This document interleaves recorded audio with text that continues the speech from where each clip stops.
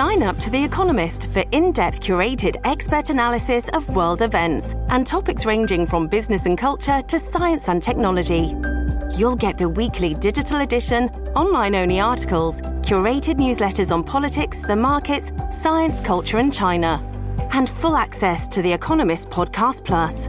The Economist is independent journalism for independent thinking. Go to economist.com and get your first month free.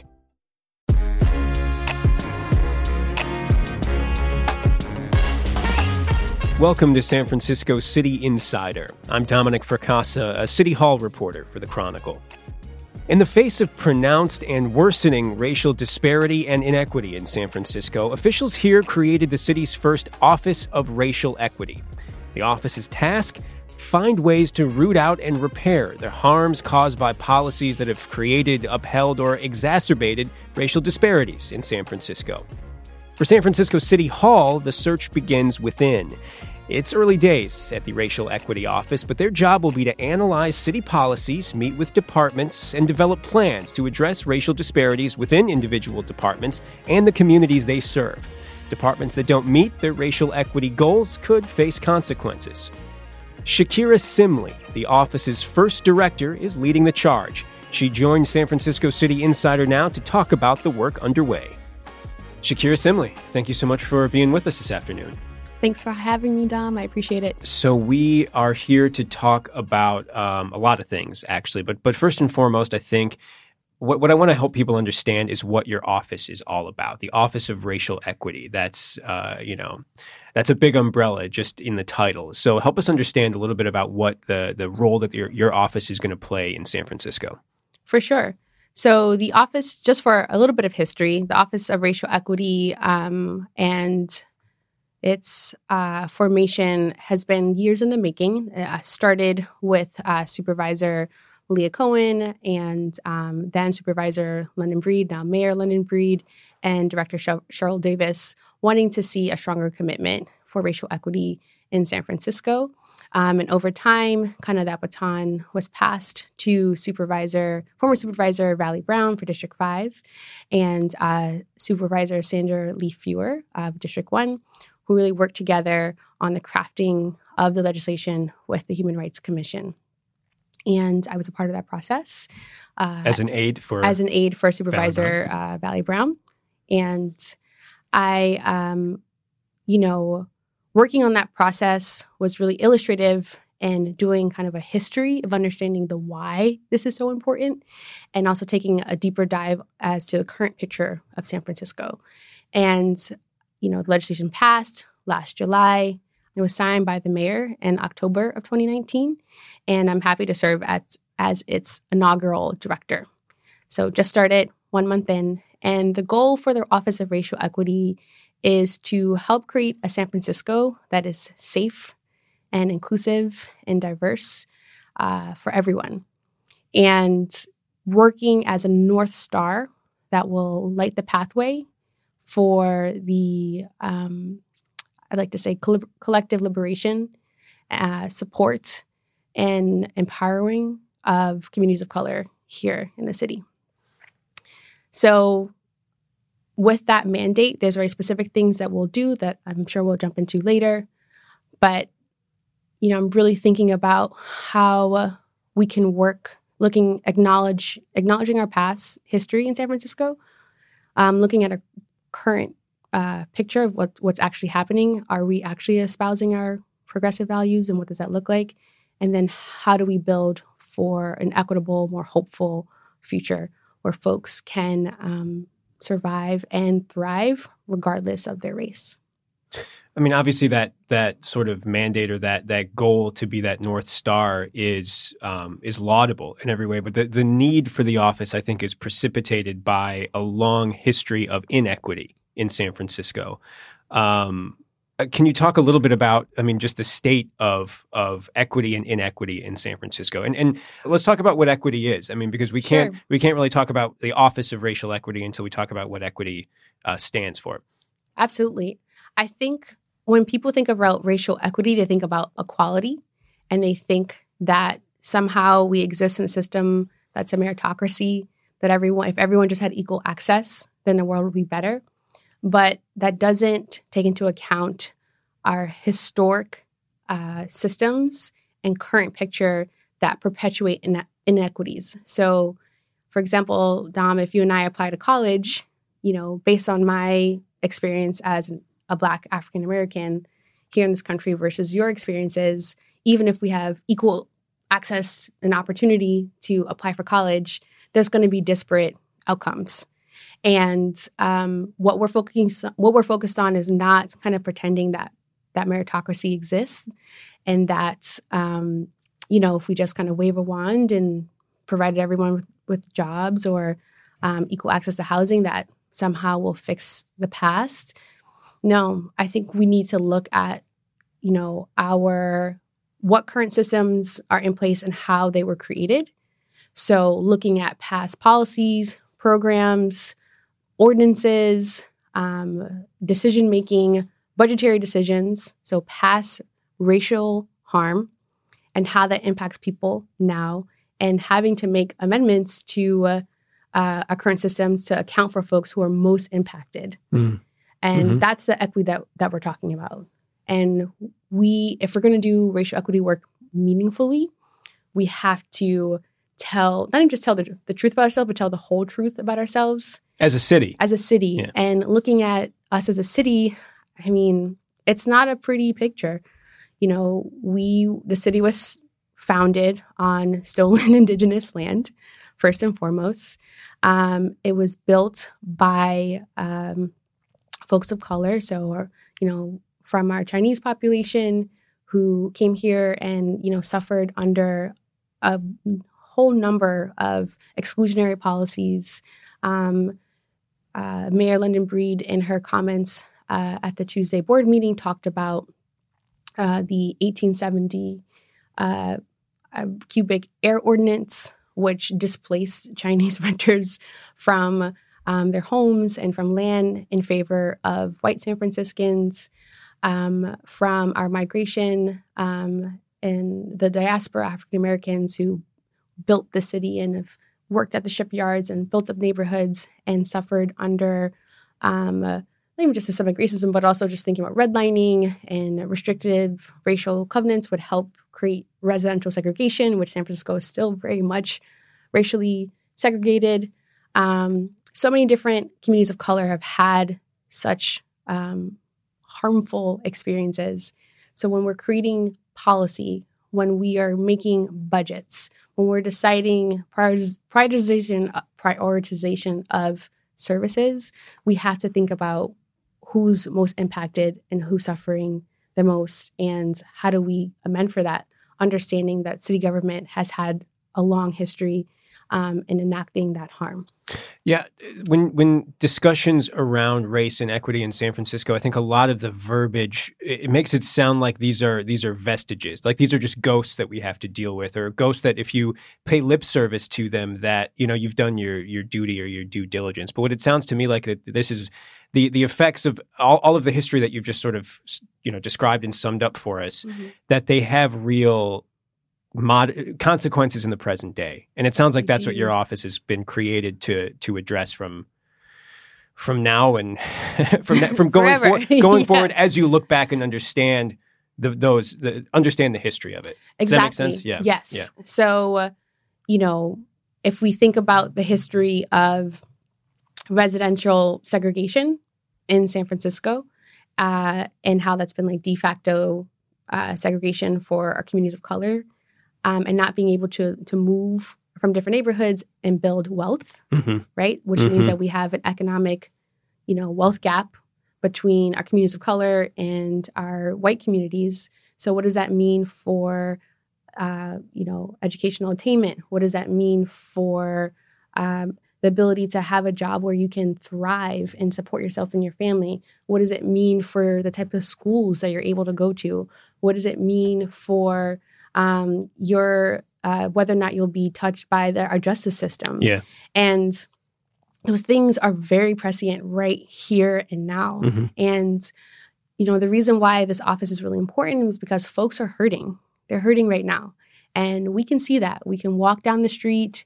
We can, look at our neighborhood. We can see our neighbors. We can, even looking at our kids' classrooms, right? We can see the disparities right in front of us. So, my job is to work, with our Human Rights Commission and work with the mayor's office and work with the Board of Supervisors to ensure that we are taking meaningful steps to amend for those disparities and not gaslight people into thinking that they don't happen just because we're in San Francisco, so we can wave a progressive banner. But what does that actually mean? Yeah. And, does this place feel like home for folks? Are people included? Is our city actually diverse or turning into a monoculture? What does that actually mean and look like? And these are difficult conversations. And I need to be fearless. I'm going to be fearless in this role and having those conversations and pushing. Mm-hmm. I think our community is ready. Folks have been working on this issue for a long time. And now, they have, and when I say folks, I mean our community-based organizations, our neighborhood activists, our, city workers have been pushing and pushing. And now that we have this mandate through the office, we can actually start making some tangible change. Yeah. And this year is going to be really important. Right now, I'm in listening mode with community, assessing mode, and also triaging. What needs to be prioritized first? What do we need to touch? What can we do more quickly? Government loves reports. We love a dashboard. We love, thick books of information. And I'm if we're not reading it or if we're not taking those recommendations and turning it into real strategies and policies that can impact people right now who are holding a lot of racial trauma in their bodies, in their homes, in their neighborhoods, in their communities, then what are we actually doing? We'll be right back after a short break to talk more with Shakira Simley, San Francisco's first ever director of the Office of Racial Equity. So one thing that I'm really been interested in talking with you about since the office formed, really, and since I knew that you were going to be leading it, is the notion of what you said a moment ago, that the government loves reports. They love thick briefing books and year-long studies. That it's not to discredit anybody when I say that that makes it seem like government is doing something, when in reality what you have is a thick book that says here's what we found. And that can be, obviously that's hugely important and that's hugely useful, but that doesn't always translate into differences in people's lives, which, ultimately it sounds to me as what this office is meant to do, to create the pathway for systemic change in San Francisco when it comes to racial equity in the city. But what I find really interesting about your agency is that it has some teeth to it. You are not going to be just a fact-finding sort of agency. And correct, I want to hear this from you, but when it comes to the San Francisco budget, for example, that's held up oftentimes as the way in which the city expresses its values. It's where it puts its money where its mouth is. When it comes to here is what we're going to invest in, and here is what we're going to fund, and here's what's going to get a little less funding this year. It's a value statement in a lot of ways. I mean, the trains need to run and the library needs to open, and there are standards, but in a lot of ways there's a lot of sort of value suffused in that document, the budget. So, but what you're able to do in the Office of Racial Equity is to say, look, if we are not living up to whatever goals that we set when it comes to increasing equity in the city and increasing, or I should say, tackling these systemic issues that you've described. If we don't meet our goals, that has consequences when it comes to the budget. So can you kind of describe what your responsibility is there and what sort of power you have to sort of enact change through the budget process specifically? Of course. And I do want to ground us in the fact that the Office of Racial Equity, we will be doing work to daylight disparities. There will be, a racial equity index for San Francisco so we can see how we're faring as a city. And city departments are going to have to work really hard to create racial equity action plans where they do talk about their budgets and talk about the work that they're doing towards funding or resources needed to fund racial equity. through the Office of Racial Equity specifically, there's two ways in which we're going to go about that and having that accountability measure. Number one is creating a budget equity analysis tool for the entire city. So this is a tool that's going to be used. We'll be sharing it with the board and also with the mayor's office and be developing that with community to help make sure we have a racial equity lens on our funding decisions, first and foremost. So starting upstream, it's not like, oh, hey, we missed that population. Like, let's amend for it downstream. No, it's like, let's make sure that we all understand what we mean when we say racial equity and when we're funding and putting resources to racial equity and targeting our communities of color. There's that. The second part is also once we have information from city departments in regards to their racial equity action plans, and we will review them, those plans are going to help serve as the basis for budget recommendations to the mayor's office and to the board, in addition to policy priorities that will be set by those bodies.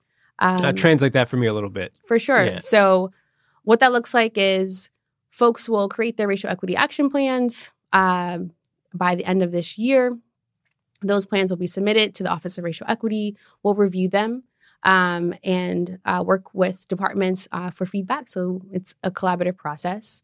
And, if we are seeing issues that, are not being amended or not being changed, or we're not moving the needle, then that could be the basis for budget reductions, recommendations, or budget increase recommendations to the Board of Supervisors, the Budget Committee, and to the Mayor's Office.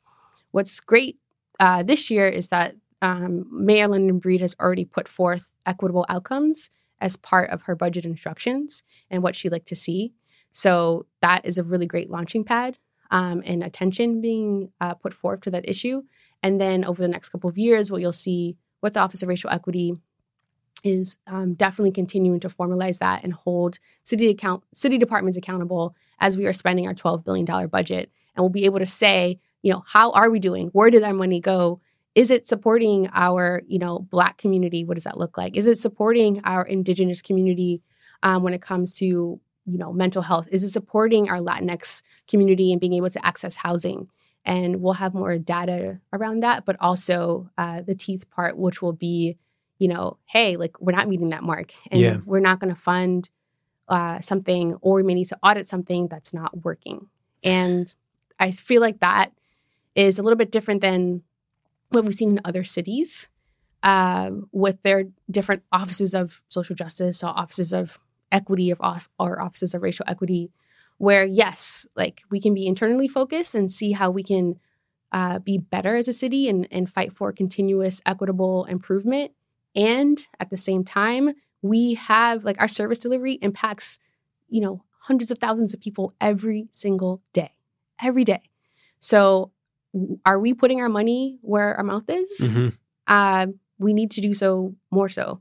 And if we're not doing that, also community will likely hold us accountable. But we want to be proactive. We want to give folks the chance to kind of think about this more holistically. We don't want it to be an afterthought. Racial equity is something that should flow through the veins of city government. And the way that I talk about it, I want people to think about it like we think about addressing climate change, except when it comes to institutional and structural racism, it's a slow disaster that's been percolating for hundreds of years. Yeah. And, this is something that has inhibited communities from being able to unlock their full potential. And government in general has had a big hand in that. So how do we treat disasters? We need to triage, right? We need to deploy resources, capacity, and people. We need to prioritize. We need to make sure that we're starting with our most at-risk populations first and foremost. We need to build communities for resilience and for regeneration. So there's a short-term part of this and there's the long-term part of this. And we'll be playing an active role when it comes to our policy decisions and our budget decisions within city government. But also, I came to this work as an organizer, and I can't do this work without the support and guidance of community.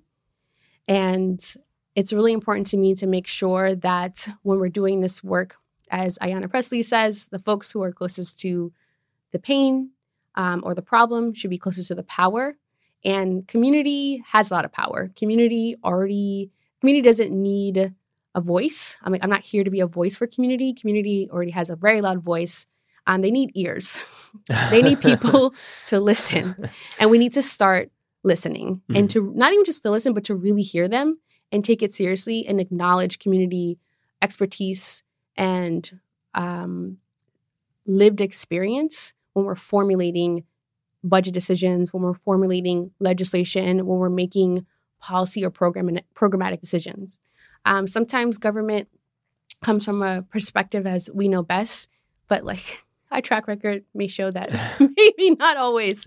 So how do we correct for that? So I see it as a very collaborative office and process, and I'm super excited to lead that. I wonder, you were a legislative aide, as we talked about. You've been in and around government for a little while now at this point. I mean, we'll talk about, your bio. I think it's an interesting one, of course, but you know how government works is what I mean to say. You know how these departments think, especially when it comes to their budget. And I think that these, correct me if I'm wrong, but I think these are going to be hard conversations with some of these departments who don't meet their equity goals, who are uncomfortable with the ones that you may set for them in the first place. And I'm not saying that it's, you're going to come in and, say this is the way it's got to be or else. I'm not saying that that's the approach any reasonable person would take. But, I think that is going to engender some difficulties within city government. As someone who sits in City Hall every day and just gets paid to pay attention, I wonder how people are going to take that when they're not meeting their goals, when their budget, your office has the full-throated support of the mayor and the board of supervisors, who are the budget-setting entities in this city, and they're going to. I think that that's a very good sign that they will be listening to your recommendations, and so I wonder how you deal with those hard conversations. Do people just need to learn to suck it up and do better, or how do you approach that, and how do you sort of get past that friction, which seems inevitable to kind of occur? I would hope that before anyone gets to that point, there are definitely conversations and collaboration where we can move towards racial equity. A lot of this is not, it's not like, hey, like I'm not racist anymore. I'm going to check this box and I'm great. Like we did elect Obama. Shakira, well, so, you know what? In this wonderful post-racial society, so I have checked clearly that box, we're all thriving, right? Yes. No, absolutely not. So we have so much more work to do. On so many levels. And I would say in doing that work with departments, like I said, I'm a collaborative person. Like I listen, I'm assessing and triaging right now. I want to make sure that if we can't get things done on certain deadlines, we have a plan to make sure that happens. And then, priorities will be set by our mayor and by our board and making sure that we meet the need. I think, in some of my initial conversations with different department heads, they've been really receptive, actually, which has been really helpful. And I think folks want to they really want to understand. It's like, so how do I actually do this? What There's is a this vocabulary that they're establishing. It's like, how do I actually bake this into my organization? Or, what kind of trainings are we going to need to make this happen? Or, yes, we are having a very difficult conversation with community on this process. Like, how do we figure this out? So I think I want to lead with that first and foremost. And then, sometimes the rubber will hit the road and it'll be difficult, but I'm hoping that, there's space and grace to move towards something that is meaningful for community, but it might have to be in a longer timeline. And also depends on what the issue is too. If it's something that's like low-hanging fruit, I'm like, come on. Yeah. Like we can do this. Or if it's something that's a little bit more deeply rooted, it's going to take time. Yeah. And I, even though I'm an Aries and a Libra rising and I have fire all across my chart, like I'm not going to solve for racial equity in the next 6 months or a year. Like these problems have been circulating in the city for so long, hundreds of years we're talking about in America. And we're going to have to give ourselves the space and time to attack them in a way that's meaningful and direct. We don't need to drag our feet any longer. And I think community is creating that urgency. City workers are creating that urgency. We have a national conversation right now on reparations. We have elections that are happening. There's so many different opportunities that are percolating right now to center racial equity. So I think it's actually a really great time to be able to take on this work. We also have a local conversation going on about a formal one, at least at this point. We do. Supervisor Shamann Walton took to the steps of City Hall with a lot of, community support and support from other supervisors and said, we're going to sit down and we're going to have a conversation about reparations in San Francisco. And he left a lot of room to find out what that's going to look like. He wasn't saying this is what it is. He's saying like, this is what we're going to talk about, I think in essence. So what is your office's role in that conversation? And what do you think about the approach that Supervisor Walton has taken so far? I mean, that's going to be a difficult conversation in and of itself. I mean, that makes people, blanch just at the word, the utterance of the word. And it can be difficult to understand what that means and what it looks like. So again, what do you make of that process getting underway in a formal sense in the city? I think it's about time. I think when people think about reparations, they think about just, financial support, but reparations is a framework and a system of addressing racial harm through a number of different levers. And the African-American community has been fighting for this for over 125 years. So directly during Reconstruction, you had an amazing activist, Callie House, who worked to create a mutual beneficiary association for former slaves. And that was like in 1898, I believe, or maybe a little bit early. So that conversation for reparations has been in our community for such a long time. And it has kind of come up in San Francisco over the years. And I applaud Supervisor Walton for taking this opportunity and using his leadership to center the conversation. And that support is being echoed by other Black leadership, including Mayor Breed, folks who are leading our CBOs and the African-American community, our faith-based leaders as well. And there's room in that conversation because, in our community, it has to be led by our folks on the ground and our lived experience. So there's a lot of different solutions in regards to reparations, in regards to anywhere from economic opportunity to housing, to education, to our justice system. So that room is necessary to, make sure that we're going out to community, which is going to be happening with the Human Rights Commission and the Office of Racial Equity and Support and Supervisor Walton's office to hear directly from folks to, what do they want to see? How do they define this? What does it mean? What would it mean for them right now to have access to reparations for their particular communities? And then that is going to be used to formulate a package of legislation and policy solutions, and really community driven. And the Human Rights Commission and the Office of Racial Equity is going to be a key partner in that listening, in that thought work, but also centering the needs and directives from community first and foremost. It has to. Well, Shakira, I know you've got a hell of a lot of work to do, so I'm going to let you get back to Dismantling white supremacy. It's going to take some time. It's going to take a little bit of time, yes. But that's all right. I'm going to let you get back to it. Thank you so much for being with us. Thank you so much for having me. I really appreciate you. Thanks. Our thanks to Shakira Simley, Director of the Office of Racial Equity in San Francisco, for joining us, and to Erica Carlos and King Kaufman, who produced this episode. And of course, thanks to you for listening. We'll see you next time. San Francisco City Insider is part of the San Francisco Chronicle podcast network. Audrey Cooper is the editor-in-chief. If you like this show, please subscribe and give us a quick review wherever you get your podcasts. Support San Francisco City Insider and a lot of great journalism with a print or digital subscription to the San Francisco Chronicle. Find out more at sfchronicle.com/subscribe.